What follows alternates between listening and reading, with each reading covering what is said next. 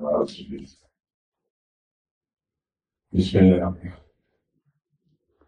السلام علیکم. میں کیسے چاہیے کتنے شیخ کے اندر آنے تفریح خود تمام مشہور تاکہ سامنے کا موقع میں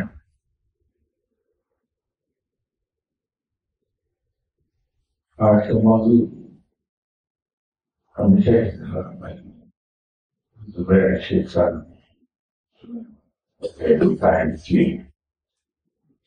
زبیر شیخ صاحب اچھی طرح جانتے ہیں کہ میں کچھ پڑھا لکھا انسان نہیں. کوئی ایسا موضوع ہو جاتے ہیں جس کو میں بول سکتا ہوں. پاکستان میں اخلاقی انحطاط پر اکثر بات چیت ہوتی رہتی ہے. تمام اہل تعلیم شمالی مختلف افراد تجویز رہتے ہیں بشمول جناب سے کاظمی صاحب کی ٹاک شوز میں باہر زیر حساب.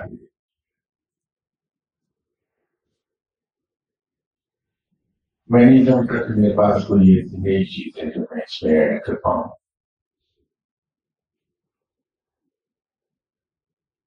چھوٹی وضاحت جب سے انسان روئے زمین پر اترا اور انسان نے مختلف شکلوں میں اکٹھا رہنا شروع کیا. خاندان کی شکل میں، قبیلے کی شکل میں، قوم کی شکل میں. ضابطۂ اخلاق انہیں دنوں سے انٹروڈیوس ہوا. اس لیے کہ جب لوگ اکٹھے رہتے ہیں، انسان اکٹھے رہتے ہیں، ان کو گورن کرنے کے لیے ایک ضابطہ چاہیے. اس ضابطے کے بغیر لوگوں کا اکٹھے زندہ رہنا ممکن نہیں. یہی وجہ ہے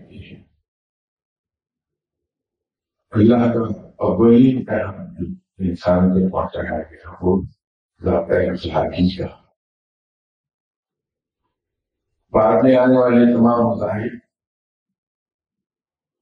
حقیقت مختلف مذاہب نہیں ہے جو اللہ کی طرف سے اتارے گئے. وہ دینی اسلامی کی کمیونٹی ہے. رفتہ نے اس وقت کے انسان کی ذہنی سطح کے مطابق پیغام اتارا. اس لیے کہ رب اور اس کے رسول صلی اللہ علیہ وسلم کا فرمان ہے کہ اپنے مخاطب کی ذہنی سطح کے مطابق رب اور اس کے رسول صلی اللہ علیہ وسلم کوئی ایسی بات نہیں کہتے جو خود نہ کرے. تو رفتہ نے جتنے بھی کہا بھیجے. ایک روایت مطابق 1,40,000 پیغمبر جن میں سے ہم صرف 40 پیغمبروں کے نام جانتے ہیں جن کے نام قرآن پاک میں بیان کیے گئے ہیں.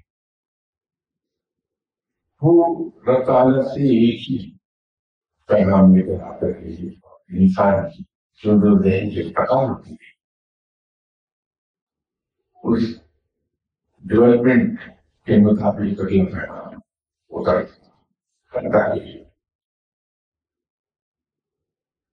آپ صلی اللہ علیہ وسلم آخری پیغام لے کر آتے ہیں. قرآن پاک نے اس دین کو مکمل کر دیا ہے. حضرت ابراہیم علیہ السلام سے شروع ہوا تھا. قدرت تعالیٰ نے کہا کہ آج میں نے دین مکمل کر دیا.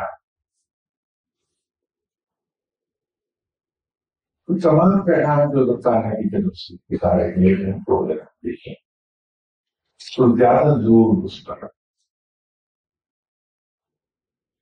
حقوق العباد پر نہیں اور حقوق العباد کیا نہیں، وہ ذات اخلاق ہی ہے، اس پر زیادہ دور ہے. یقینی طور پر حقوق العباد بہت کام، لیکن رب تعالیٰ نے زیادہ بات پر کیا یہ کہہ کر کہ میں اپنے تم کو دوں گا، لیکن دوسرے جو کہ وہی معاف کر پائے گا جس کا حق ہم نے مارا.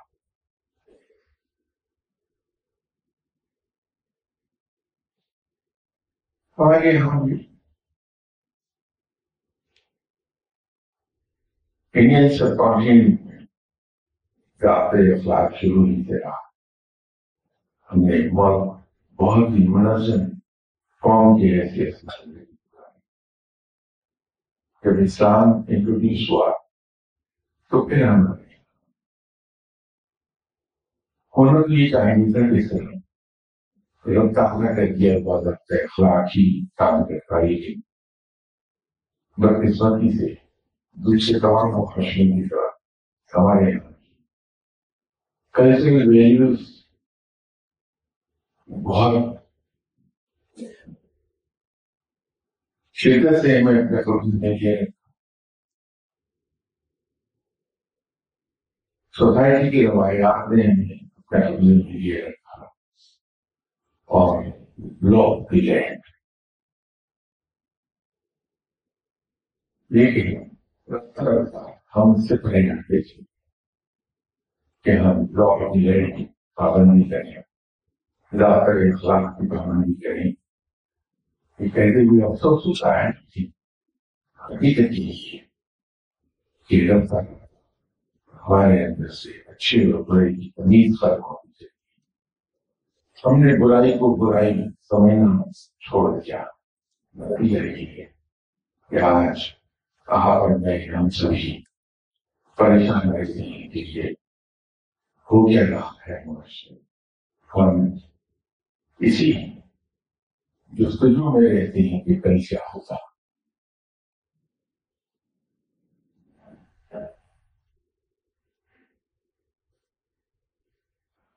ہم یہ کبھی اندازہ نہیں کر پائیں گے کہ ہم کہاں سے چلے اور کہاں آن پہنچے جب تک کہ ہم ایک تقابلی جائزہ نہ لیتے رہیں کہ ہم کہاں کھڑے تھے اور آج ہم کہاں ہیں. اس زمانے میں مال روڈ پر زمانے میں مال روڈ کے نام سے مشہور اشارے لگائے جا رہے ہیں. ہائی کورٹ کے نیکسٹ بلڈنگ میں پیکو اور سنگر کی دفتر ہیں.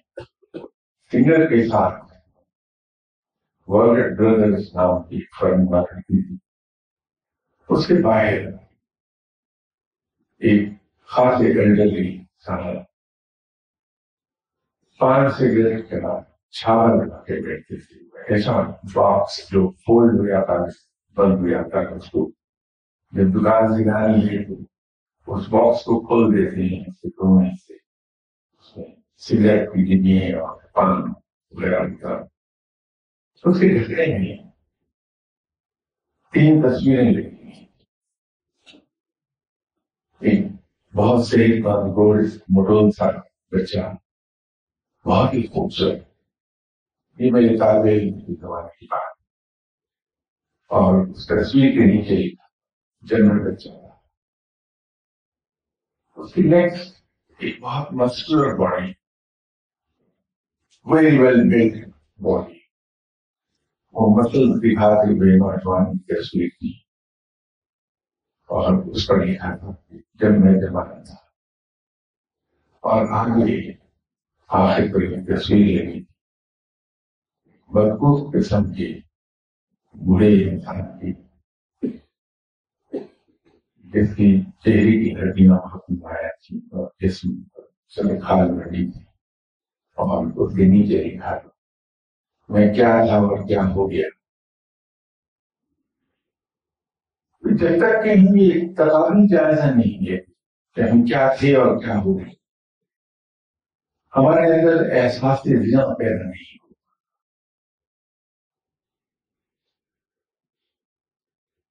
آپ میں سے وہ حضرات جو میرے لوگ ہوتے ہیں جو 60s کی دہائی میں اور اس سے بھی پہلے طالب علم تھے اسکول کی کالج کی، انہیں اچھی طرح جانا کہ ہماری اسی شہر لاہور میں ہم لوگ مغرب کی نماز کے بعد بغیر لائٹ کے سائیکل نہیں چلا پاتے، ایک سائیکل پر ہم دو اسٹوڈنٹ نہیں بیٹھ پاتے تھے، پولیس والا چھوڑتا نہیں، تمام بیل گاڑیاں اون گاڑیاں ریلوے کامے ان پر لڑائی جلدی تھی رات کو۔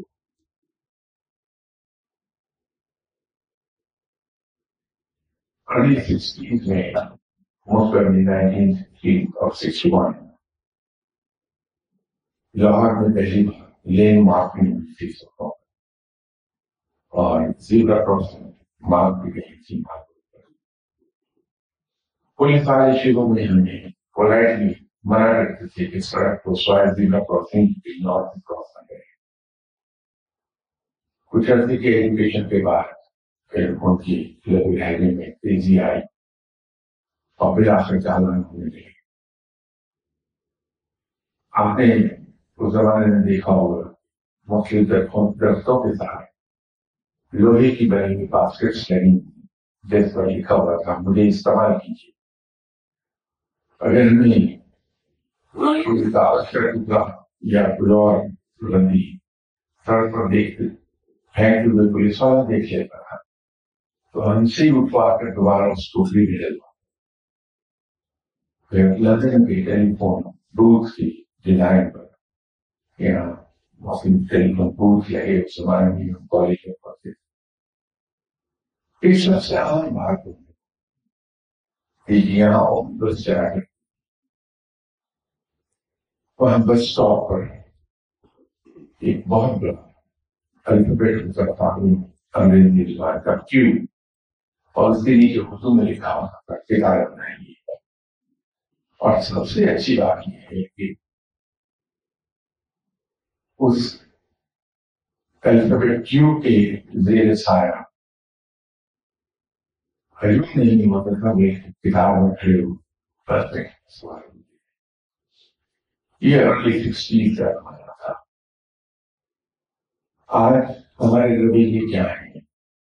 اگر ہم اپنے آج کے رویے کو دیکھیں گے تو مارگریٹ بردرز کے باہر چھاول فروش اسی طرح دو تصویریں لگانی پڑیں گی، ایک زمانے کی اور ایک کراچی ہونے کے ایک ایکشن ہوگا کیا ہے اور کیا ہوتا ہے۔ جب تک کہ تقابلی جائزہ نہیں لیا جاتا ہمارے کچھ کھو دینے کا احساس نہیں پیدا۔ الحمدللہ ہماری بہت بڑی اثر اس ملک میں معلوم کی مسلمان میں عام انسان کو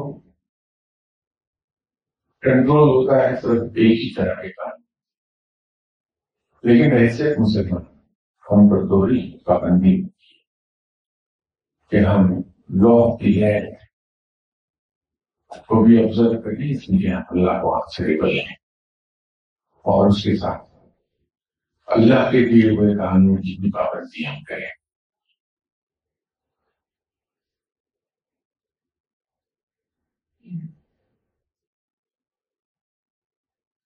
اخلاقیات کے انعقاد کو اگر ڈسکس کریں گے، جیسے یہاں نشست میں نے عرض کیا تھا کہ جس زمانے میں ہم پڑھ رہے تھے گورے نے ہمیں بات پڑھائی کہ کسی بھی پرابلم کو ہم حل نہیں کر پائیں، کسی پرابلم سارٹ آؤٹ نہیں کیا جا سکتا، وہ ریزالو نہیں کیا جا سکتا جب تک کہ ہم ہر پرابلم کو ایک خاص ترتیب میں ہینڈل نہ کریں۔ اور وہ ترتیب بڑی سادہ سی ہے کہ ہمیں جب سامنا ہو کسی مسئلے کا تو پہلا قدم یہ ہونا چاہیے ہمارا کہ ہم ایسٹیبلش کریں وہ چیز ایکچوئل پرابلم. کیونکہ اکثر اوقات جس کو ہم پرابلم سمجھ رہے ہوتے ہیں وہ پرابلم نہیں ہوتا، وہ نتیجہ ہوتا ہے کسی اور پرابلم کا. تو گورے نے ہمیں یہ سکھایا تھا کہ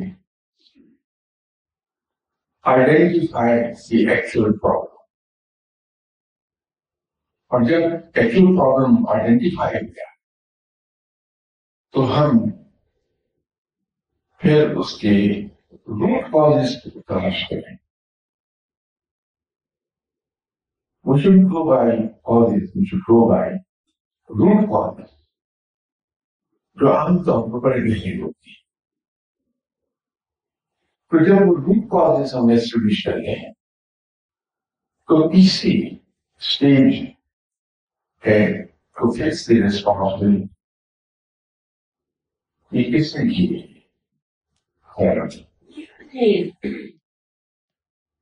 اور نیکسٹ اسٹیپ ہے ٹو ٹیک کریکٹیو میجرز.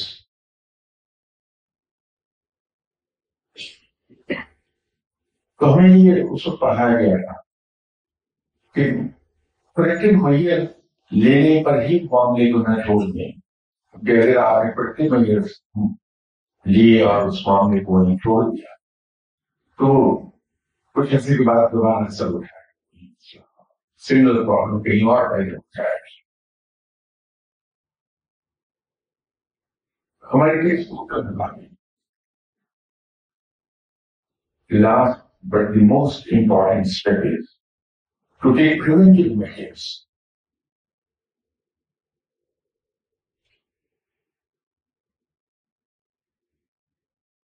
میں یہ سمجھتا ہوں کہ ہمارے یہاں پرابلمز آتے ہیں اس ملک میں. میری سمجھ کی باتوں کی بہت ہی کم ہے. جیسے شروع میں اعتراف کیا کہ میں پڑھا لکھا انسان نہیں. میرا خیال یہ ہے کہ ہمارے سسٹم میں سے دو چیزیں ایویپوریٹ ہو گئی ہیں. میں یہ لفظ جہاں لوٹ کر سوچ سمجھ کر میں استعمال کرتا ہوں تو وہ ایویپوریٹ ہو گئی سسٹم میں، اور وہ چیزیں ہیں سوربیت اینڈ فولا. سوربیت نہ ہونے کی وجہ سے چیزیں بے محال ہو رہی ہیں. ہم انہیں چینلائز نہیں کر پاتے.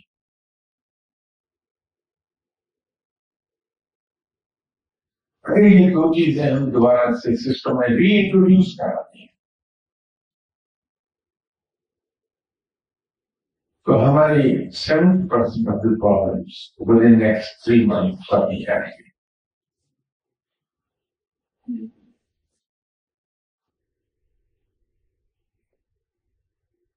جناب حضرت عمر رضی اللہ عنہ کا دور ہم لوگ سنہری دور مانتے ہیں، اینڈ ویری رائٹلی سو. اور واقعی اسلامی ہسٹری کا گولڈن پیریڈ تھا. مسلمانوں نے بلکہ تو مغرب نے یہ تسلیم کیا کہ جناب حضرت عمر رضی اللہ عنہ سے بہتر ہے اس فکر انسانی تاریخ میں شاید ہی کہیں پایا جائے. ہم عقیدت رکھتے ہیں بڑی شدت کی عقیدت رکھتے ہیں کیا سیدنا عمر رضی اللہ عنہ کے ساتھ رکھی بھی جانی چاہیے کہ وہ شخصیت کہیں سلائے. لیکن عقیدت کے ساتھ وہاں سے ہمیں کچھ حاصل بھی کرنا چاہیے، سیکھنا بھی چاہیے.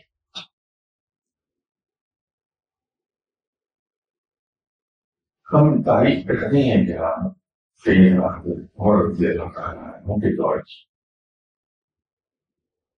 لیکن ہم نے ایڈوائز نہیں کیا کہ جناب حضرت عمر رضی اللہ عنہ حضرت عمر رضی اللہ عنہ کس چیز سے بنایا.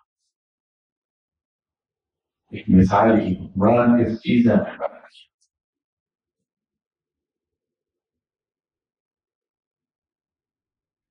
اگر ہم ذرا سے گہرائی سے دیکھیں تو پتہ یہ چلتا ہے کہ ہم نے مینجمنٹ کا ایک گولڈن پرنسپل ایکسرسائز کیا.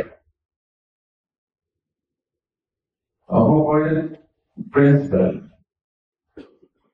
بہت سادہ سا ہے جو ہم لوگ ایم بی اے کر رہے ہوتے ہیں تو مینجمنٹ کے سبجیکٹ میں پڑھایا جاتا ہے سب کو کہ کوئی غلطی انپنش نہیں جانی چاہیے اور کسی کا اچھا کام ان ریوارڈڈ نہ رہ جائے.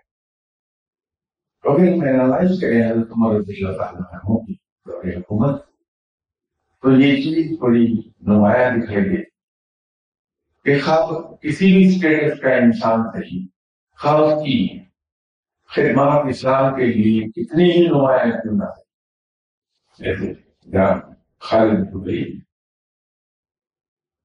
حضرت عمر بن عاص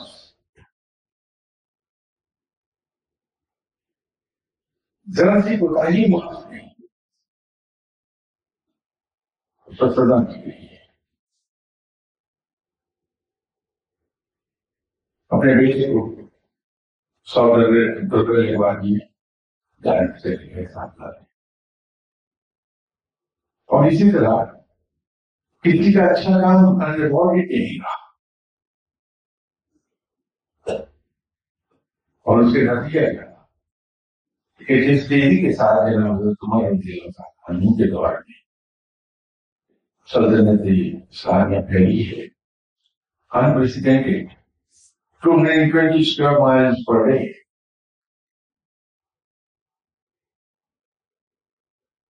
اور اتنا پھیلاؤ رکھنے کے باوجود ایڈمنسٹریشن بہت سخت رہی. کہیں لیپسز اور ریلیکسز نہیں, کہیں کوئی لیپسز دکھائی نہیں دیتے, کوئی ریلیکسیشن دکھائی نہیں اور کام صحیح لگے رہے.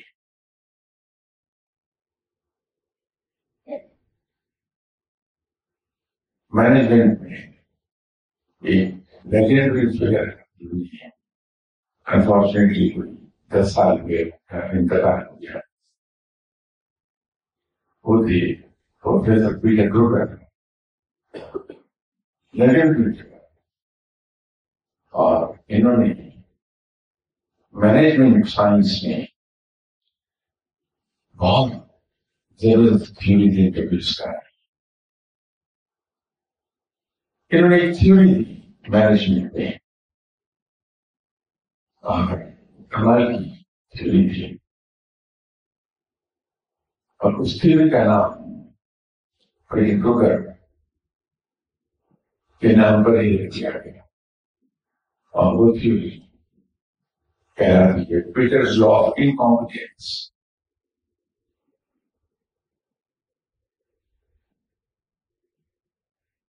پیٹر کروگر کا کہنا یہ ہے کہ ہم ہمیشہ اپنے انکمپیٹنس لیول پر ہی رہتے ہیں, کمپیٹنٹ نہیں ہو پاتے.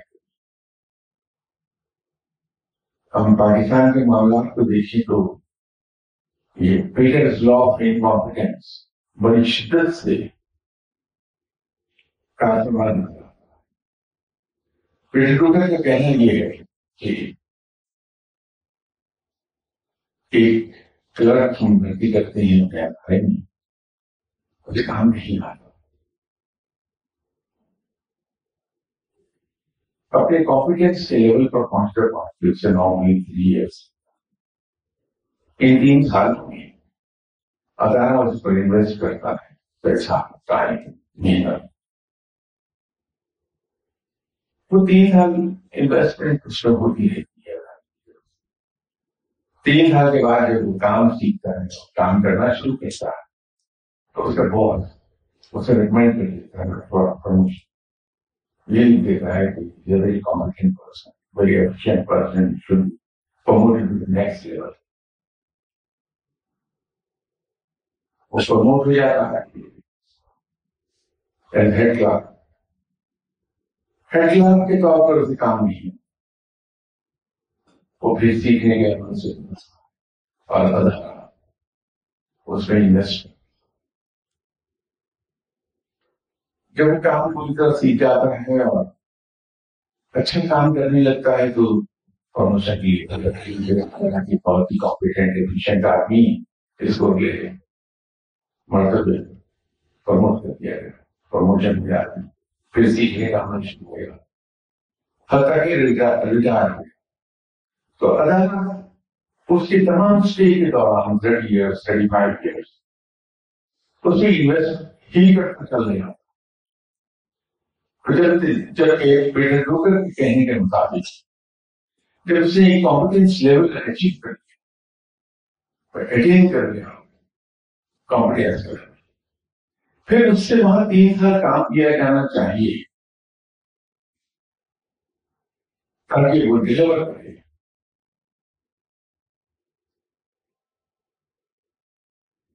تو یہ بہت سی چیزیں ہیں میرے کے لیے. پیٹر ڈوکر کے ساتھ مجھے پروفیسر میری یاد رکھیں گے Harvard school of business studies Harvard university میں پروفیسر تھی جو بھی انتقال کرتے ہیں. انہوں نے ایک ڈیفینیشن بیان کی کہ افیکٹو مینیجر کون ہوتا ہے. بڑی حیران بات کم سے میرے لیے حیران تھی کہ مجھے نہیں کی کوئی نہیں تھا. پروفیسر میری کا کہنا یہ ہے کہ ایفیشینٹ مینیجر وہ نہیں ہے جو مسئلوں کو حل کرتے. افیکٹو مینیجر وہ ہے جو مسئلے پیدا ہی نہیں ہوتے تو انہیں پریوینٹ کرتا ہے.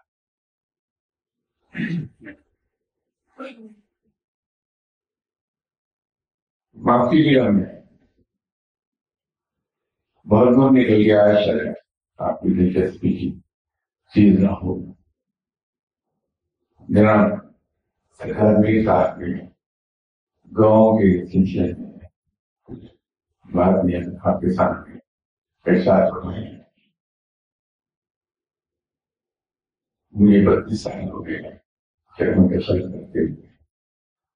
آن ایوریج ہر ویک تقریباً 2000 لوگ مجھ سے ملتے ہیں.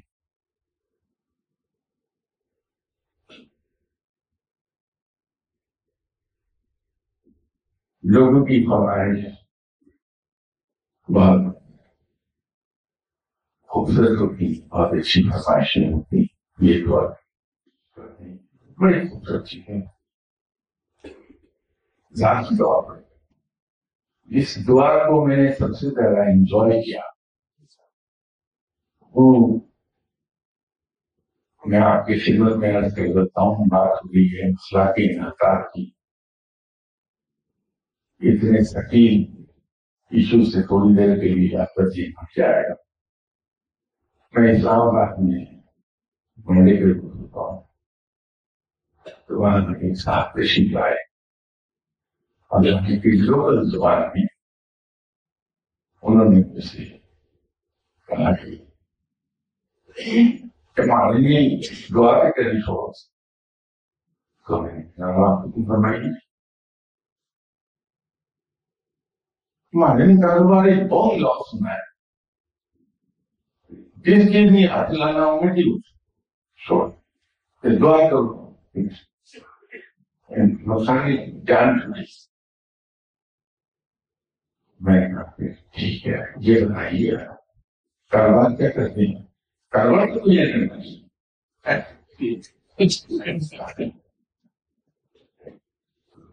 میں نے اچھا کے لیے آگے سے کیجیے. نیکسٹ منڈے تشریف لے آئیے میرے پاس 5-6 کاروبار سوچیں گے تو میں دعا کر کے عرض کر دوں گا کہ ان میں سے کون سا کاروبار آپ کر لیں اس میں آپ کو نقصان نہیں ہوگا. پر میں کس طرح سوچتا ہوں اب اس کے جواب میں کیا دیتا کہ کس طرح سوچتا ہوں. ایسے ہی ہے آپ کے ملنے والوں میں، آپ کے دوستوں میں سمجھدار لوگ ہوں گے،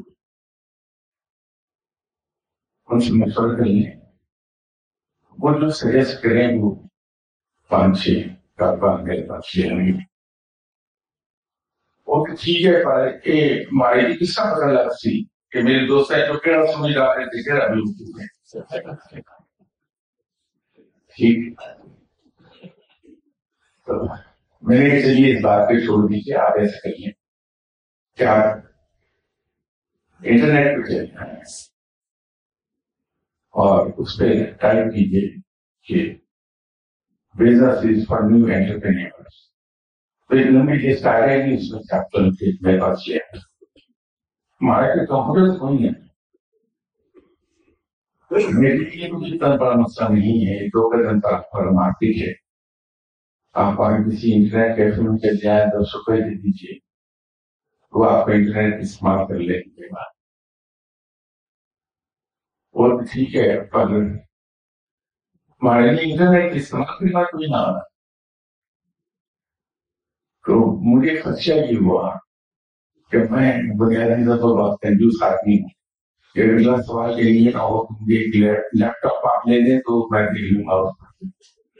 چلیے آپ نیکسٹ منڈے سے ٹھیک ہے. یہ ظاہر کرتا ہے کہ ہم کدھر کو جا رہے ہیں، بے عملی کی اس صرف میں چلے گئے ہیں کہ وہ چیزیں جس کی جگہ تعالیٰ نے ہم کو دیا ہے کہ ہم کوشش سے کام دیں، محنت سے کام دیں. ہم کوشش اور محنت سے دور رہ کے تمام کام دعاؤں سے کروا دینا چاہتے ہیں. یہ بھی اچھی ہے. مسلمان کی شان یہ نہیں، مسلمان کی شان یہ ہے کہ جب وہ کسی کام کا ارادہ کرتا ہے وہ اس سے شروع کرنے لگتا ہے. شروع کرنے سے پہلے وہ نماز پڑھ اللہ کے حضور بیٹھتا ہے اور اللہ کے حضور کہتا ہے کہ اب آئے گا میں یہ کام تیرے نام سے شروع کرنے لگا ہوں، تو اس نوکری پر کرتا ہوں. اور پھر مسلمان اللہ تعالیٰ نے جو اس کو بہترین ذہنی اور جسمانی صلاحیتیں فرمائیں گی ان سے حد الوسع کام لے کے اپنی کسی تھوڑی کوشش کر لیتا ہے اور اس کے بعد اللہ کے حضور پھر سجدہ کرتا ہے اور اللہ کے حضور عرض کرتا ہے کہ اب آگے تو نے مجھے جو ذہنی صلاحیتیں فرمائیں گی، جو جسمانی صلاحیتیں فرمائیں گی، میں نے اپنی سمجھ کے مطابق حسب المقدور بہترین کام لیا ہے ان سے، اور اب میں نتیجہ تو پہ چھوڑ رہا ہوں اس گمان کے ساتھ کہ تم مجھے اس کا بہترین نتیجہ عطا کرنا، اور پھر مطمئن ہو کے بیٹھ جاتا ہے. اس کے بعد اللہ تعالیٰ کی طرف سے جو بھی نتیجہ آ جائے اس کو وہ اسمائلنگ فیس کے ساتھ قبول کر لیتا ہے، خوشی خوشی قبول کرتا ہے، یہ سوچتے ہوئے کہ میرا رب اتنا مہربان ہے کہ وہ میرا بھلا جو کچھ اس نے عطا فرمایا ہے یہی میرے لیے یقیناً بہتر تھا.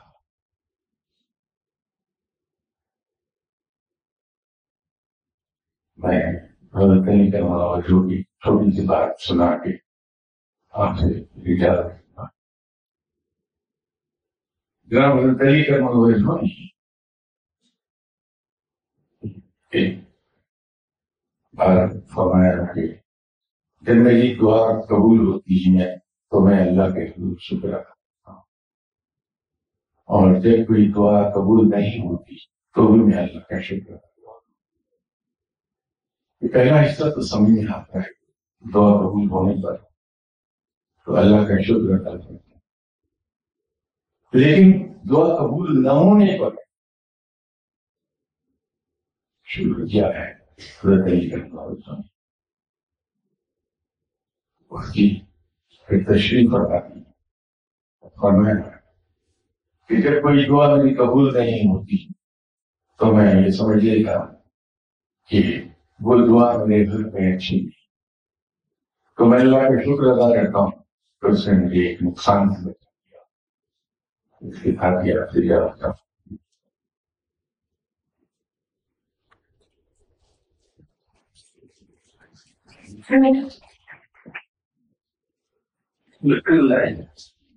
اپنے واقع ہمارا سوال رکھنا تو شاید واقع پسند کریں گے۔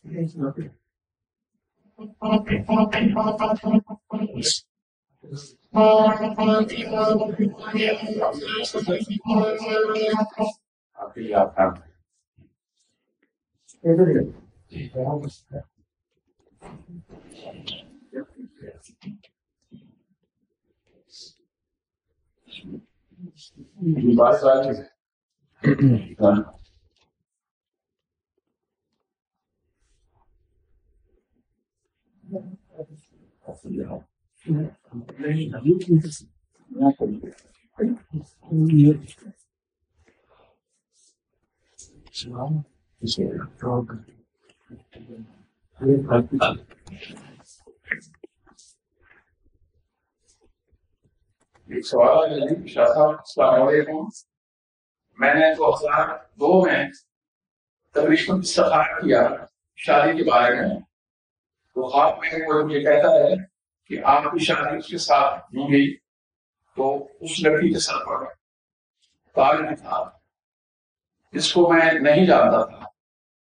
پھر 2008 میں نے استخارہ کیا شادی کے بارے میں، اور لڑکی بات ہو گئی، لوگ میرے رشتے دار بھی ہیں اور میری شادی بھی میرے رشتے کے ساتھ ہو گئی، تو وہ پہلے والی کون سی جو پہلی بات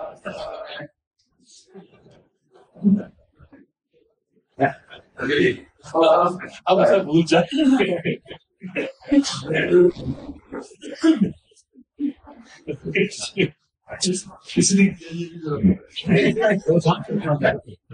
سامنے ہو گیا سوال کرنے والا سامنے حضور وعلیکم السلام۔ میں ایک عرض دیکھوں یہ جو دبا آیا اس میں آپ تنہا نہیں ہے، میں بھی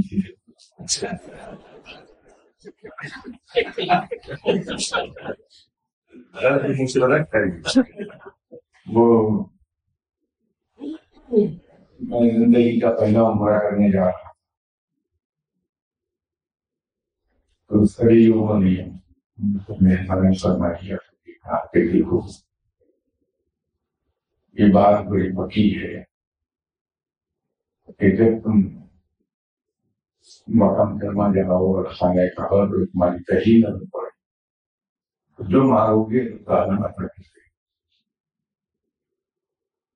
تو میں یہاں سے احرام باندھ کے چلا، تو بجائے تلبیہ پڑھنے کے سارے راستے میں رکھتا گیا کہ اللہ میں نے دعا یہ کرنی ہے کہ تو نواز شریف صاحب کی ساری دولت مجھے دے دے اور میری اوپر نواز شریف صاحب کو دے دے۔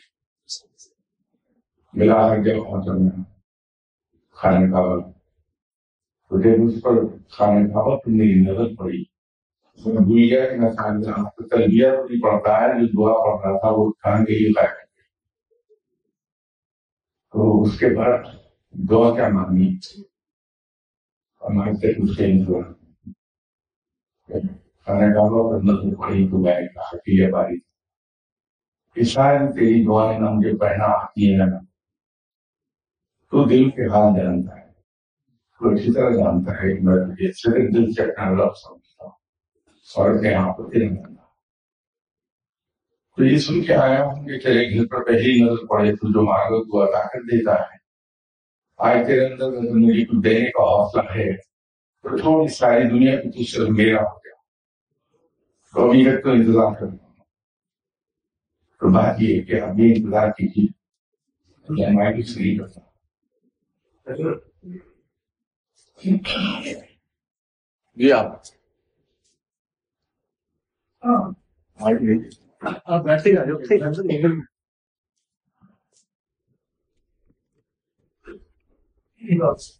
السلام علیکم، میرا نام سید سر ہے اور میں اپنے ایک بڑے بہترین دوست کے حوالے سے آپ سے غائبانہ طور پر بہت قریب ہوں، شجاعت خاتون کے وقت میں مجھے انہوں نے یہ کہا تھا کہ آپ میرے ساتھ چلیں، آپ کو کچھ طلب ہے تو وہ پوری ہو جائے۔ آج کمال یہ ہوا کہ ایک بہت ہی سکیل قسم کا جواب آپ کی زبان سے مجھے مل گیا۔ میں نے سرکاری ملازمت میں یہ قضیہ ہمیشہ سے اٹھایا کہ یہ جو نااہلوں جاہلوں کی بارہ اکٹھی کر کے کروڑوں اربوں روپے کی فضول تنخواہ دے رہے ہیں، ان کا کچھ ایسا انتظام کر دیجیے کہ یہ بہترین اہلکار تھا۔ باقی یہ جو آج کا عنوان تھا، میری تشنیحی نہیں کہ آپ نے اس پر اس طرح نظر نہیں دوڑائی کہ ہمارے دل میں، ہمارے گھر میں وہ بات نہیں، ہمارے گھر میں وہ ماں نہیں، شاید وہ بہن بھی نہیں، محبتیں ساری ہیں لیکن وہ ذمہ داریاں جو چاہیے تھی وہ نہیں ہوئی۔ ہمارا بیٹا ہماری بات نہیں، ہماری بیٹی ہماری طرح لباس نہیں پہنی، ہماری بیوی اس کو اس لباس سے روکتی نہیں۔ میرا اندیشہ یہ ہے کہ یہ صرف پیسے کے یہ جو پچھلے 35-40 سال کا جو ریولیوشن آیا اس کی وجہ سے ہم بجائے اس کے ایک با کردار قوم کی طرح سامنے آتے، ہم نکالوں کی طرح سامنے۔ کسی کا دوپٹہ چھوٹا ہوا تو میری بیوی نے اس سے بھی چھوٹا تھا، کسی کی شلوار اونچی ہوئی میری بیوی نے اس سے بھی اونچی کہا۔ تو مقابلے کا یہ رجحان کہ پیسے کی وجہ سے انٹروڈیوس ہوا، میری نظر میں سب سے بڑا نقصان ہے۔ اگر نہ فرمانبرداری کو آزادی سے منسوخ کر لیا جائے، اپنے نوجوان بچوں کو کمپیوٹر دے کر اس کی پرائیویسی سیکیور کرنے پر لگے رہے تو اس کے ایک اخلاقی انحطاط کی وجہ خوش ہے۔ بس میں یہ چاہ رہا تھا کیا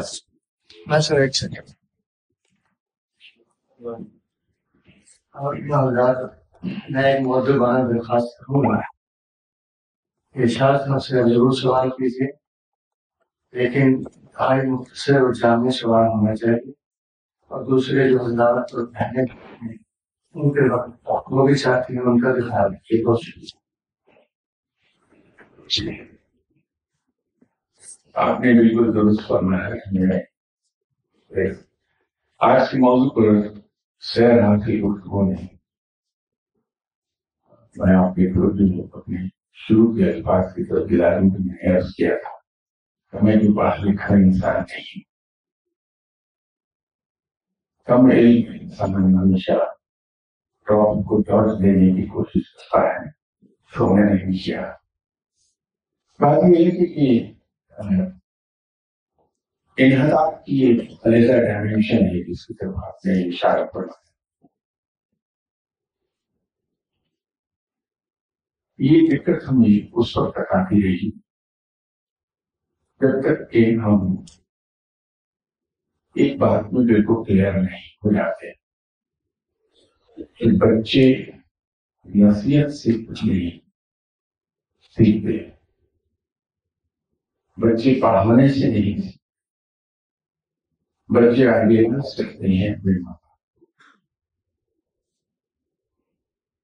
ہم اپنے بچوں کو جو کچھ بڑے ہو کر دیکھنا چاہتے ہیں، ہمیں اپنے آپ کو اس کا نمونہ بنا کے پیش کرنا ہوگا۔ آپ صلی اللہ علیہ وسلم نے کوئی تبلیغ صرف باتوں سے نہیں بلکہ آپ صلی اللہ علیہ وسلم نے اصل ایگزامپل سے تبلیغ، وہ واقعہ میں دورانوں میں نہیں، آپ کو سب کو ادبر ہے۔ ایک بڑا کھانے سے میں اس لیے نہیں فرمایا تھا اس بچے کو کہ اس دن آپ صلی اللہ علیہ وسلم نے خود کو دکھایا۔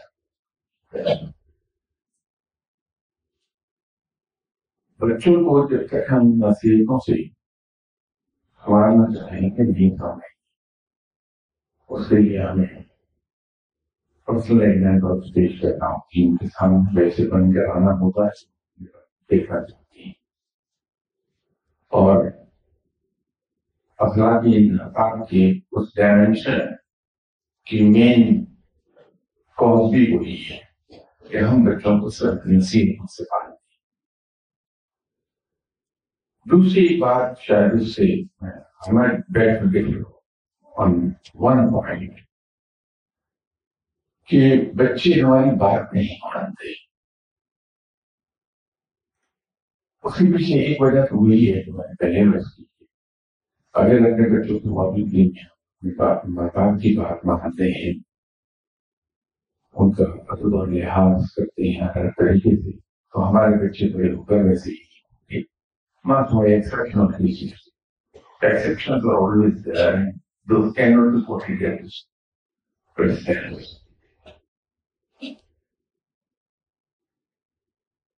लेकिन इससे थोड़ा सा कुछ हमारा भी है। हम जनरेशन गैप को हमेशा भूल जाते हैं। जनरेशन गैप वो नहीं जो एक जमाने में जेर बहस नहीं पाकिस्तान में।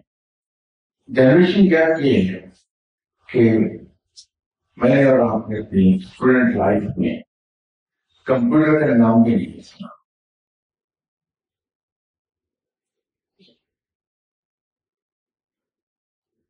हमारे यहाँ टेलीविजन भी 1964 में आया, लेकिन हमारे बच्चे जब उन्होंने आंख खोली है तो कंप्यूटर और टेलीविजन दोनों ही मौजूद थे।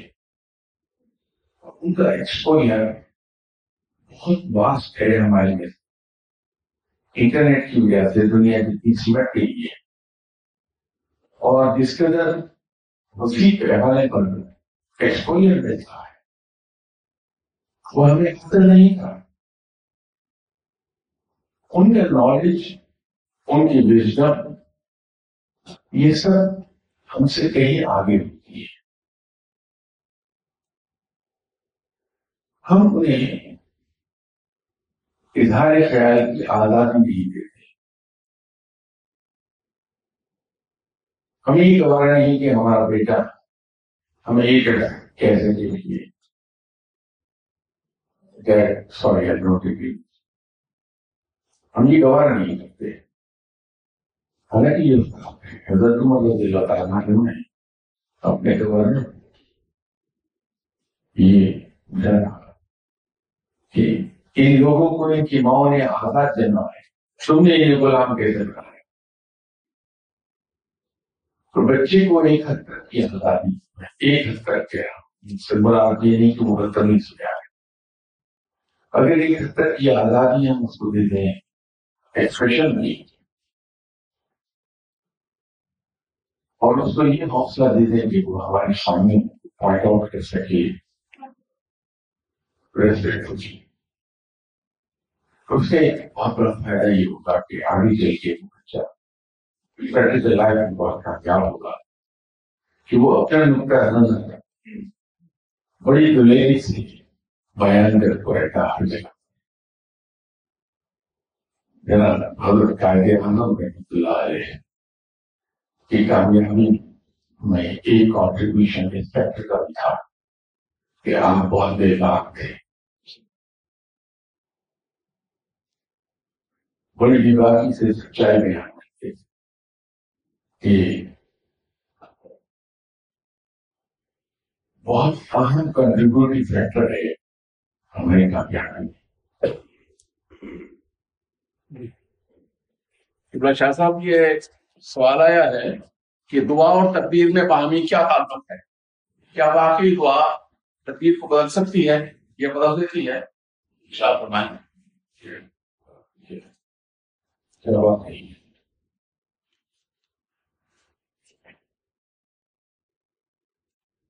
दुआ यकीनन तकदीर को बदल देती है, इसलिए कि ये फरमान आपसे वसल्लम का है और आपसे वसल्लम की कोई बात सूरज तो मगरिब से तुलू हो सकता है, लेकिन आपसे वसल्लम की बात पत्थर से दूर नहीं हो सकती।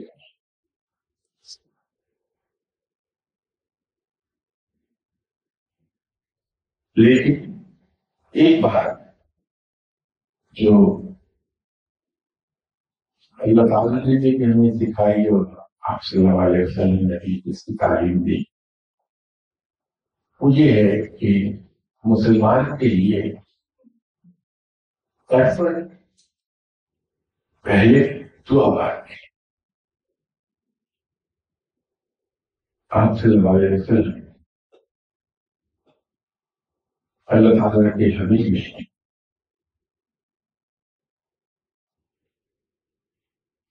اور رب کو آپ صلی اللہ علیہ وسلم سے اتنا پیار ہے کہ آپ صلی اللہ علیہ وسلم کی محبت میں پوری کائنات تفصیل یہ ہو ہی نہیں سکتا کہ آپ صلی اللہ علیہ وسلم کے آنکھ کے ایک اشارے پر کام نہ ہو جاتا، یہ ممکن نہیں تھا، لیکن امت کو تعلیم دینا مقصود تھا۔ ہجرت کے فوراً بعد تندور ہجرت، جبکہ ابھی مسلمان اپنے پاؤں کو بھی کھڑے نہیں تھے اور غربت کی انتہائی دوسری سزا پڑتے والد صاحب بالکل نہیں تھے، تو جب کے بدل کے سامنے بدل تھا۔ ایسا نہیں ہوا جو ہی تھریٹ کا احساس ہوا کہ پہلے قریش مسلمانوں پر حملہ کرنا چاہتے ہیں، تو آپ صلی اللہ علیہ وسلم نے اللہ کے حضور کے عنوان کے چھاٹے صرف دعا سے کام نہیں لیا کہ دعا کر دی ہوتی کہ یہ بارے کفار کو مدینہ منورہ سے دور، بلکہ آپ صلی اللہ علیہ وسلم نے تقسیم کی تو فوری طور پر جہاد کا اعلان کر دیا اور مسلمانوں کو تیاری کا حکم دے دیا۔ نتیجہ یہ تھا کہ مسلمان دو بچوں کو شامل کرنے کے بعد بھی صرف 313 کی تعداد میں جمع ہو پائے، اور ان کے پاس بھی ہتھیار سے نسواریاں پوری تھیں۔ اسٹریٹجیکلی جو سب سے بہترین پوائنٹ ہو سکتا تھا، آپ صلی اللہ علیہ وسلم نے وہ پوائنٹ چنا، وہ تھا میدان بدر کا۔ اس میدان بدر میں بھی ڈپلومٹ کا فورس بڑی ٹیکنیکل وزن کے ساتھ ڈپلومٹ کی فورس صحرا میں پانی لائف لائن واٹر پوائنٹ میدان بدر میں اس کو اپنے رائٹ فلینک سے کور کیا اور واٹر سپلائی ریفیوز کر دی تو ہے اپنے عقب کو بھی محفوظ کیا تیروں کی صورت۔ جب یہ سب کچھ کر لیا، پھر تمام رات اللہ کے حضور گرد ہے کہ مسلمان دیتا کہ تیرے نام لیوا ختم نہ ہو۔ یہ ایک واقعہ ہمیں سکھانے کے لیے کافی ہونا چاہیے کہ اس وقت دعا کی سب سے زیادہ ضرورت تھی، کیونکہ مسلمان مالی لحاظ سے کہیں تھے ہی نہیں۔ اس کے باوجود آپ صلی اللہ علیہ وسلم نے دنیاوی ایفرٹ کی اور دعا بات نہیں کی، یقین دعا نے کام کیا۔ ایک روایت کے مطابق جو جواب آپ صلی اللہ علیہ وسلم ہوا ہے وہ یہ تھا کہ دونوں غزوات میں سے ایک غزوے میں فتح ہو جائے تو آپ صلی اللہ علیہ وسلم غزوہ بدر کو چوز کیا تھا، تو غزوہ بدر میں مسلمان کو فتح ہو گئی۔ تو دعا کارگر ہے، کرنی چاہیے، ہم پر فرض ہے، عبادت کا مغز ہے دعا، لیکن کوشش پہلے پھر دعا تاکہ تقدیر بدل جائے۔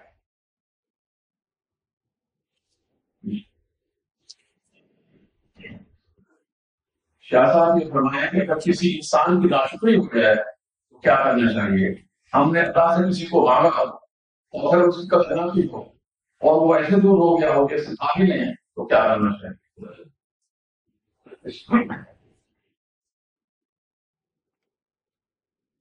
ہم مسلمانوں کے ایمان کا ایک حصہ ہے کہ رب جو فیصلہ کرتا ہے وہی ہمارے حق میں بہترین ہوتا ہے، اور اسی سے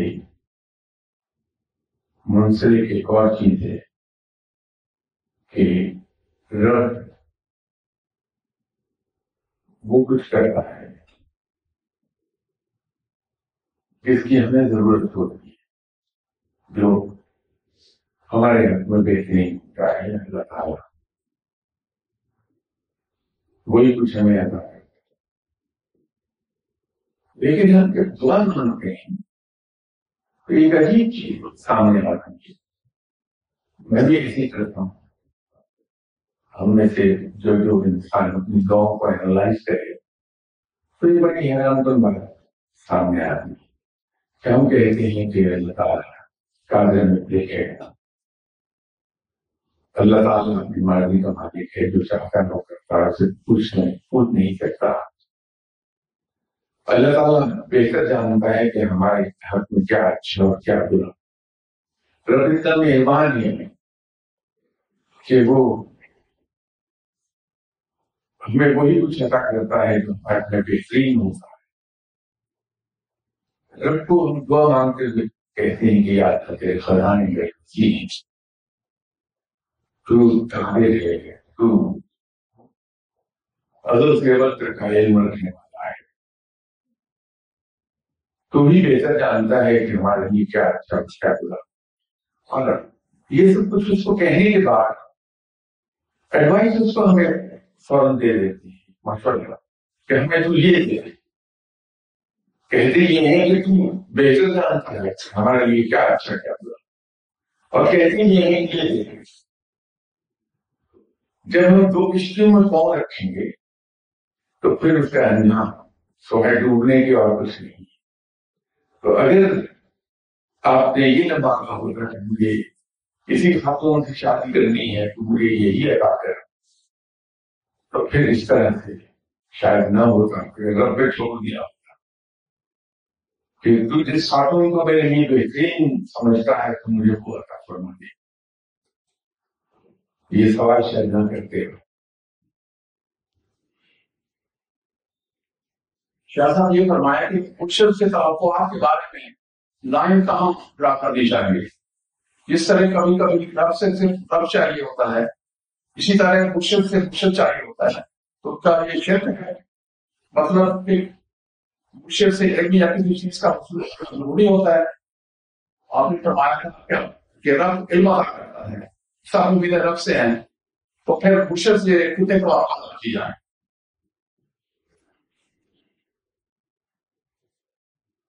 مرشد سے توقعات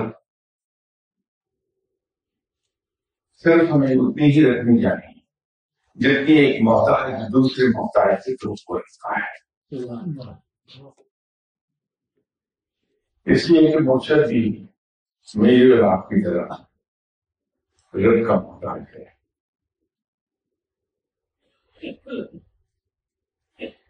ہم جہاں مایوس ہو یا ہمارے دل میں شکوہ پیدا ہوتا ہے مرشد کے بارے میں کہ ہم کیا سمجھتے تھے کیا نکلا، وہ اسی وجہ سے ہوتا ہے کہ ہم مرشد کو مافوق البشر چیز سمجھتے ہیں، شروع پڑھنے میں ہر ایک وہ تو بغیر انسان ہے، غلطی کا وہ کیا خطا کا نکلا،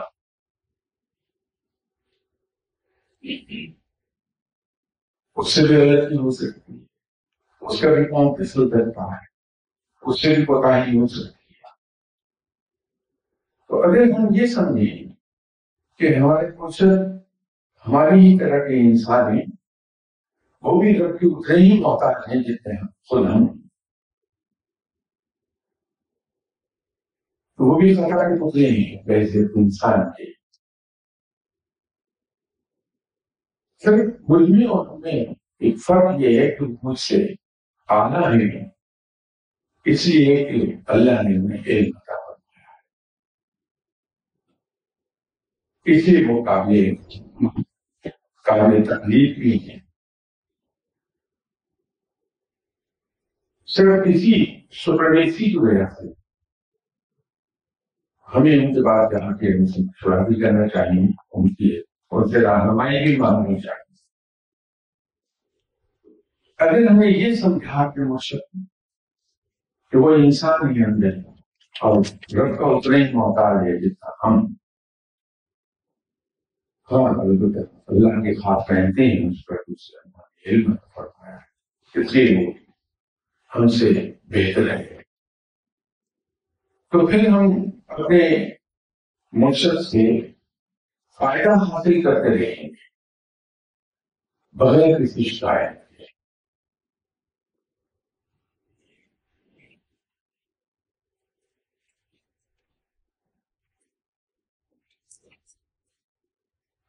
سوال ہے جی کہ شاہ صاحب سوشل ریلائٹنس کے لیے انڈیویجول اٹیمپٹس ہیں لیکن سوسائٹی مجموعی طور پر ڈیولپ نہیں کر رہی، اس پر روشنی ڈالیے.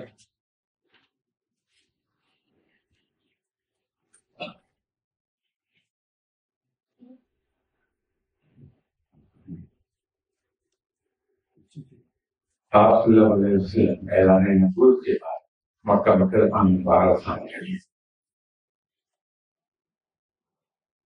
اور 12 سال کے بعد جب مسلمانوں نے ہجرت کی تو مرد مسلمان 110 مدینہ منورہ تشریف لے گئے. جب فتح مکہ ہوئی تو مسلمان کی تعداد 10 لاکھ سے زیادہ مسلمان بڑھ گئے.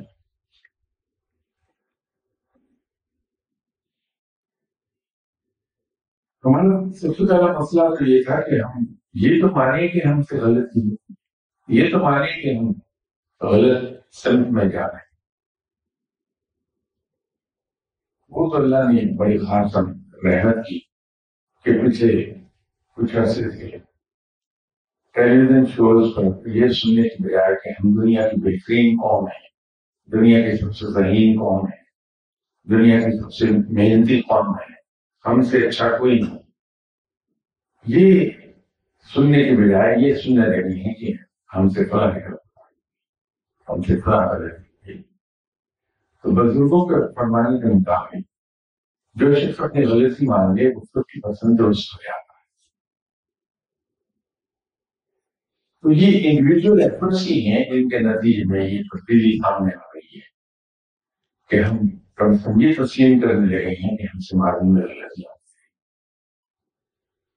اب ہمیں امید رکھنی چاہیے کہ انشاءاللہ کچھ ہی عرصے ہم اجتماعی طور پر ویسے قوم کی اصلاح کی طرف چلے جائیں گے انشاءاللہ. یہ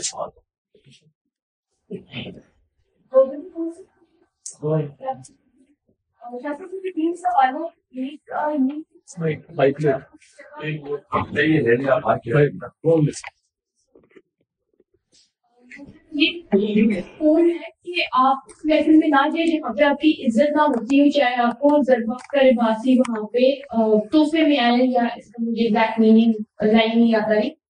تو لیکن یہ بھی کہا جاتا ہے کہ صوفیزم میں ویسے بھی کہ آپ کسی کے ساتھ برا نہیں کریں، کسی نے آپ کے ساتھ برا کیا یا آپ برائی کا جواب برائی سے نہ دیں. تو آپ جب آفر فلم تو وہ اسٹیپ کرتے تھے دعوتے، تو آپ کیسے آپ اوائڈ کرتے ہیں کسی اللہ تعالیٰ ناراض ہوتا ہے کیا؟ مطلب ایسی محفل میں جانا جہاں پہ آپ کی عزت نہ ہوتی ہو لیکن آپ اس لیے کہیں کہ نہیں میں چلنا چاہتا ہوں کہ اللہ تعالیٰ کے لیے. تو یہ مورلی ہمیں ویک کرتا ہے، اخلاقی مسئلے ہماری سوسائٹی میں پیدا کرتا ہے. اور سیکنڈ کوشچن میرا یہ کہ آج کل سوسائٹی میں ایک سب سے بڑا جو ہمیں ایشو ہے سب جگہ پہ کہ آپ کسی کو ویسے سلام کرتے ہیں تو وہ یہ سمجھتے ہیں کہ اس کو مجھ سے کوئی کام ہے، اس کا جو میرا اسٹیٹس ایسا ہے یا اس کا اسٹیٹس ایسا ہے تو اس وجہ سے میں اس سے مل رہا ہوں.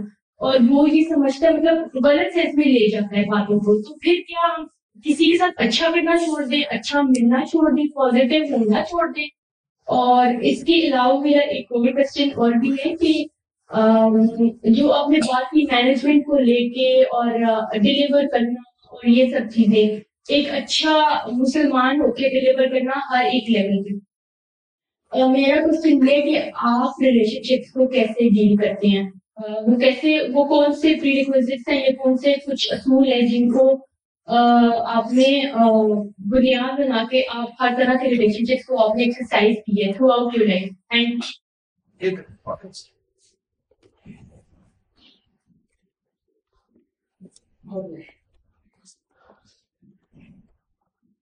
بات یہ ہے کہ میں نے جیسے آج کی محفل میں 2 بار عرض کیا کہ میں پڑھا لکھا انسان نہیں, تعلیم نہیں, سب میں علم ہے. تو میرے جیسے انسان کے لیے میں یہ سمجھتا ہوں کہ سب سے صحیح راستہ یہ ہے اور سب سے اعلیٰ راستہ بھی وہی ہے کہ ہم رہنمائی لیں آپ صلی اللہ علیہ وسلم کی سنت مبارکہ سے. جو مرحلہ ہمیں درپیش ہو, اگر ہم یہ دیکھ لیں کہ ایسے موقع پر آپ صلی اللہ علیہ وسلم نے کیا عمل فرمایا تھا, اس کی تکلیف ہم کر لیں آنکھیں بند کر کے, تو وہ صحیح راستہ ہوگا. یہ جو آپ نے آخری بات مجھ سے پوچھی کہ میں اپنے ریلیشن کو کیسے ہینڈل کرتا ہوں, ہمارے ایک دوست ہیں, ان سے میں بڑی سادگی سے کچھ بات پوچھی تو انہوں نے ہنستے ہوئے جواب دیا کہ شاہی میرے یہاں آپ کو بات پوچھنے کی آزادی ہے, لیکن اتنی نہیں جتنی آپ سوال کر رہے ہیں.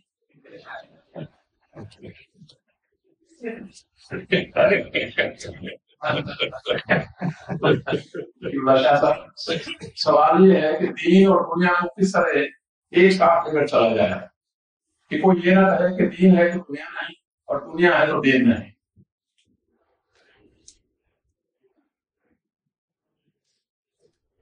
یہ ایک کنفیوژن ہمارے یہاں ڈر رہا ہے. میری انڈرسٹینڈنگ کے مطابق اسلام میں نہ کہیں دین ہے نہ کہیں دنیا ہے, کہیں کلیئر لائن کو ڈرا نہیں. مسلمان نے کہا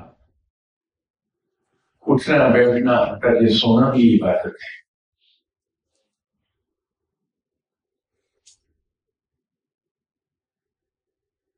ہمارے یہاں تو دین ہماری رسمی محتا کہ جب ہم دوسرے سے مذاق کر رہے ہیں تو وہاں بھی اپلائی ہوتا. دوست مذاق کرتے ہیں تو وہاں بھی دین اپلائی ہوتا ہے کہ اس کی حدود قائم کر دی جائے گی کہ ہم ایسا مذاق نہ کریں جس سے کسی کی توہین ہوتی ہو, کسی کی دل آزاری ہوتی. ہم کاروبار کرتے ہیں تو اس کی حدود اسلام نے قائم کی ہے, ہم پر پابندیاں لاگی ہیں کہ ہم اس طرح سے اپنے کاروبار میں دوستوں کے ساتھ ڈیل کریں. اسی لیے کہا جاتا ہے کہ اسلام میں پورے تو پورے داخل ہو جاؤ.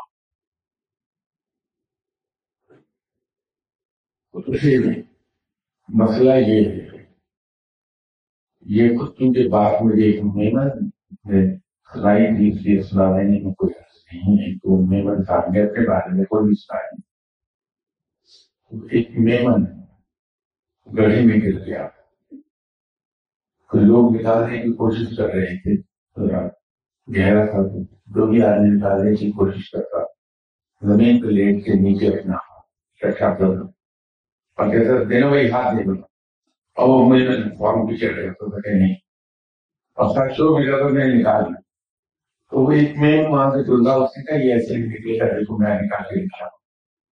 انہوں نے نیچے ہاتھ لٹکایا، کہا کہ ہاتھ لے میں نے فوراً ہاتھ پورا باہر کیا. بات یہ ہے کہ ہمارے یہاں تھوڑا سا بھی پرابلم یہ آتا ہے کہ اپنی منفرد اپنا بیلنس ویٹ رکھنے خواہشات ان کو حاصل کرنے کے لیے اخلاقی انحطاط کی بات ہو رہی تھی، جو بات تھی اسی میں بول کر گیا، میں بولا نہیں. ہم حلال اور حرام میں تمیز نہیں کرتے جہاں ہمارا فائدہ ہو رہا ہو. دین میں لائن کہیں ہے ہی نہیں.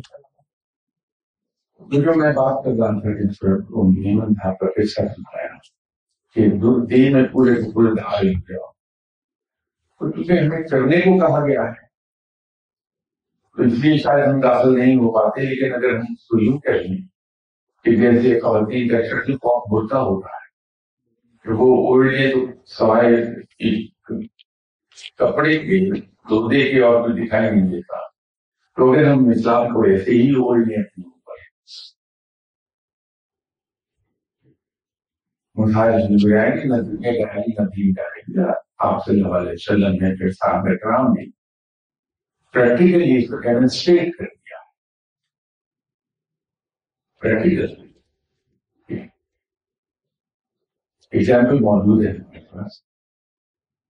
لمبا عرصہ دنیا پر حکومت کرتے رہے ہیں صرف اس لیے کہ ہمارے تمام ایکشن دین کے تابع تھے.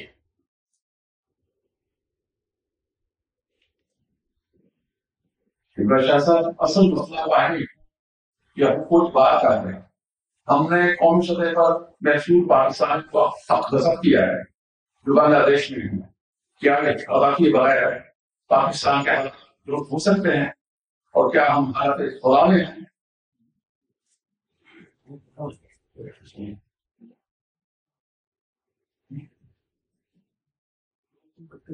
یہ قومی سطح یہ جو ایکشن ہے کوئی شے پڑھا لکھا بھی آپ کو بتا پائے، دانش پر بتا پائے گا. میں تو صرف یہ عرض کر سکتا ہوں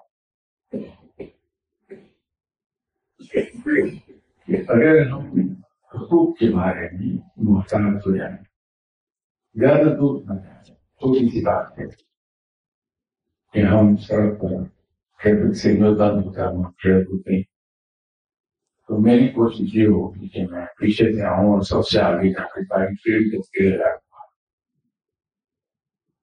میں یہ نہیں سمجھ پاؤں گا کہ میں نے وہاں جتنے لوگ مجھ سے پہلے کھڑے ہیں مجھے ہسپتال کا ڈالا ہے یہ حکم کا ہے.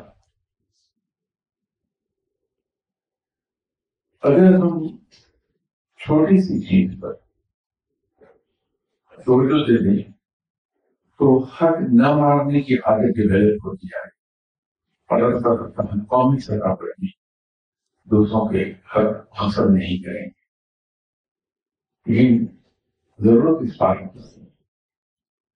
کہ نہ تو ہم خود کریں اور نہ اگر ہمارا بیٹا ہمارا سب بیٹا گاڑی چلا رہا تو نہ ہم سڑک پر کسی کا حق مارنے کی اسے اجازت دیں، بلکہ اسے وہیں تو کہ یہ دوسرے کی حق بھی کر رہے ہیں. تو یہ عادت پھر بہت ہوتی جائے گی اور بڑی سطح پر کیا کرتی ہم کسی کا حق نہیں ماریں. میرے ایک زمانے میں میرے پاس بہت ساتھی تھا یو کے میں اس بات پر ریسرچ کر رہا ہے کہ یو کے میں جو لوگ رہتے ہیں اور پھر ہم گورا کے یہ ہمیں کیسے انسان ہیں اور شاید انٹیلیجنس میں ہم سے آگے نہ ہوں، لیکن کیا وجہ ہے کہ ان کو زوال پر جانے کے بعد بھی دنیا میں عزت ملی ہے. تو ہم وہ چیز تلاش کریں جس نے انہیں ابھی تک اس حال میں بھی چلا رکھا ہے اور دنیا میں ایک مقام وہ رکھتے ہیں، چاہے نمبر 1 نہ صحیح، نمبر 7 ہی صحیح، لیکن رکھتے ہیں۔ تو ایک عجیب و غریب چیز اسٹڈی کے دوران میرے سامنے آئی کہ وہاں جو پری اسکول اور کلاس 1 ہے، اس میں وہ بچے کو تعلیم نہیں دیتی ہیں۔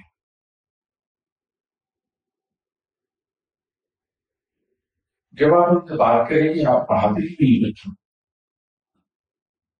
ان کا کہنا یہ ہے کہ اس اسٹیج پر بچے کو ہم صرف ایک چیز سکھاتے ہیں کہ تمہارے حقوق کیا ہیں اور ان کو تم نے گارڈ کیسے کرنا ہے، دوسرے کے حقوق کیا ہیں اور ان کو تم نے ریسپیکٹ کیسے کرنا ہے۔ تو یہ بات میری سمجھ میں آ گئی کہ ان کے یہاں جو ایک نظم پایا ہے، چیزیں خود بخود چلتی رہتی ہیں، اس کے اندر بنیادی گول یہ چیز پیدا کرتی ہے کہ جب بچے کی عمر 3.5 اور 4.5 سال کے درمیان ہے تو وہ اس کے ذہن میں ایک بات انسٹل کرتے ہیں کہ تمہارے یہ حقوق ہیں اور ان کے لیے تمہیں اسٹینڈ لینا ہے، اور دوسرے کی یہ حقوق ہیں وہ اسے الاؤ کرنا ہے، فیسیلیٹیٹ کرنا ہے کہ اپنے حقوق کا ویل کرے۔ تو دونوں ہی باتیں اس میں پیدا ہو جاتی بڑے اپنے حقوق کو وہ کسی طرح بھی مجبور نہیں ہونے دیتا اور دوسرے کے حقوق اوور اسٹیپ نہیں کرتا۔ تو یہ ہمیں بچپن سے ہی چلانا پڑے گا یہ سلسلہ، تو کہیں جا کر قومی سطح پر ہمارے ایکشن ایسے ہو جائیں گے۔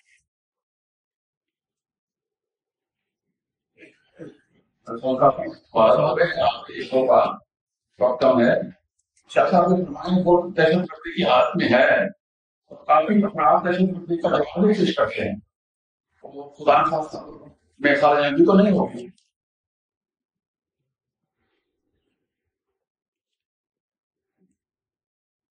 اسلام نے ہمیں ایک تعلیم دی کہ برائی کو ہم بزور روک لیں، اگر وہ قوت نہیں ہے پھر زبان سے روک لیں، اگر سارے بھی نہیں تو کم سے کم دل میں برا۔ تو جب ہم کسی چیز کو بزور روکنے کی کوشش کرتی ہیں تو سامنے سے ریئیکشن آتا ہے۔ مسلمان موت سے نہیں ڈرتا، مسلمان تکلیف سے نہیں ڈرتا، لیکن وہ حق کا کوئی بارہ ہوتا ہے، وہ یہ چاہتا ہے کہ معاشرے میں امن ہو، بھائی چارہ ہو۔ اس سلسلے میں اگر ہمیں تکلیف سے گزرنا ہوتا ہے تو یہ تو مسلمان کے لیے بڑے خوشی کی بات ہے، اس سے گھبرانا نہیں چاہیے، لیکن انشاءاللہ پروردگار ہمیں جتنی ہم خوفزدگی دیکھا ہے شاید ہمیں تشریح اس سے زیادہ سے بات کرنا پڑے، ہمارے اللہ سے ہمیں دعا کرنی چاہیے۔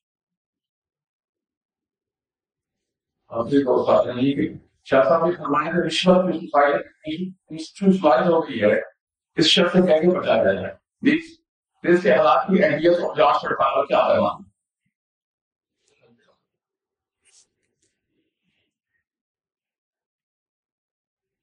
ایک بات میں کچھ بڑا مختصر سا جواب ہے، وہ یہ ہے کہ جس دن میں نے یہ فیصلہ کر لیا نہ میں نے دوں گا پورا معاشرہ نہیں ہو جائے گا، میرے ٹھیک ہونے کی دے گا۔ اسی طرح اللہ تعالیٰ ہمارے دلوں میں یہ ڈال کہ برائی مجھ سے شروع ہوتی ہے، مجھ پر آ کے ختم ہوتا ہے، تو اگر میں برائی سے بچ گیا معاشرہ کچھ گیا انشاءاللہ۔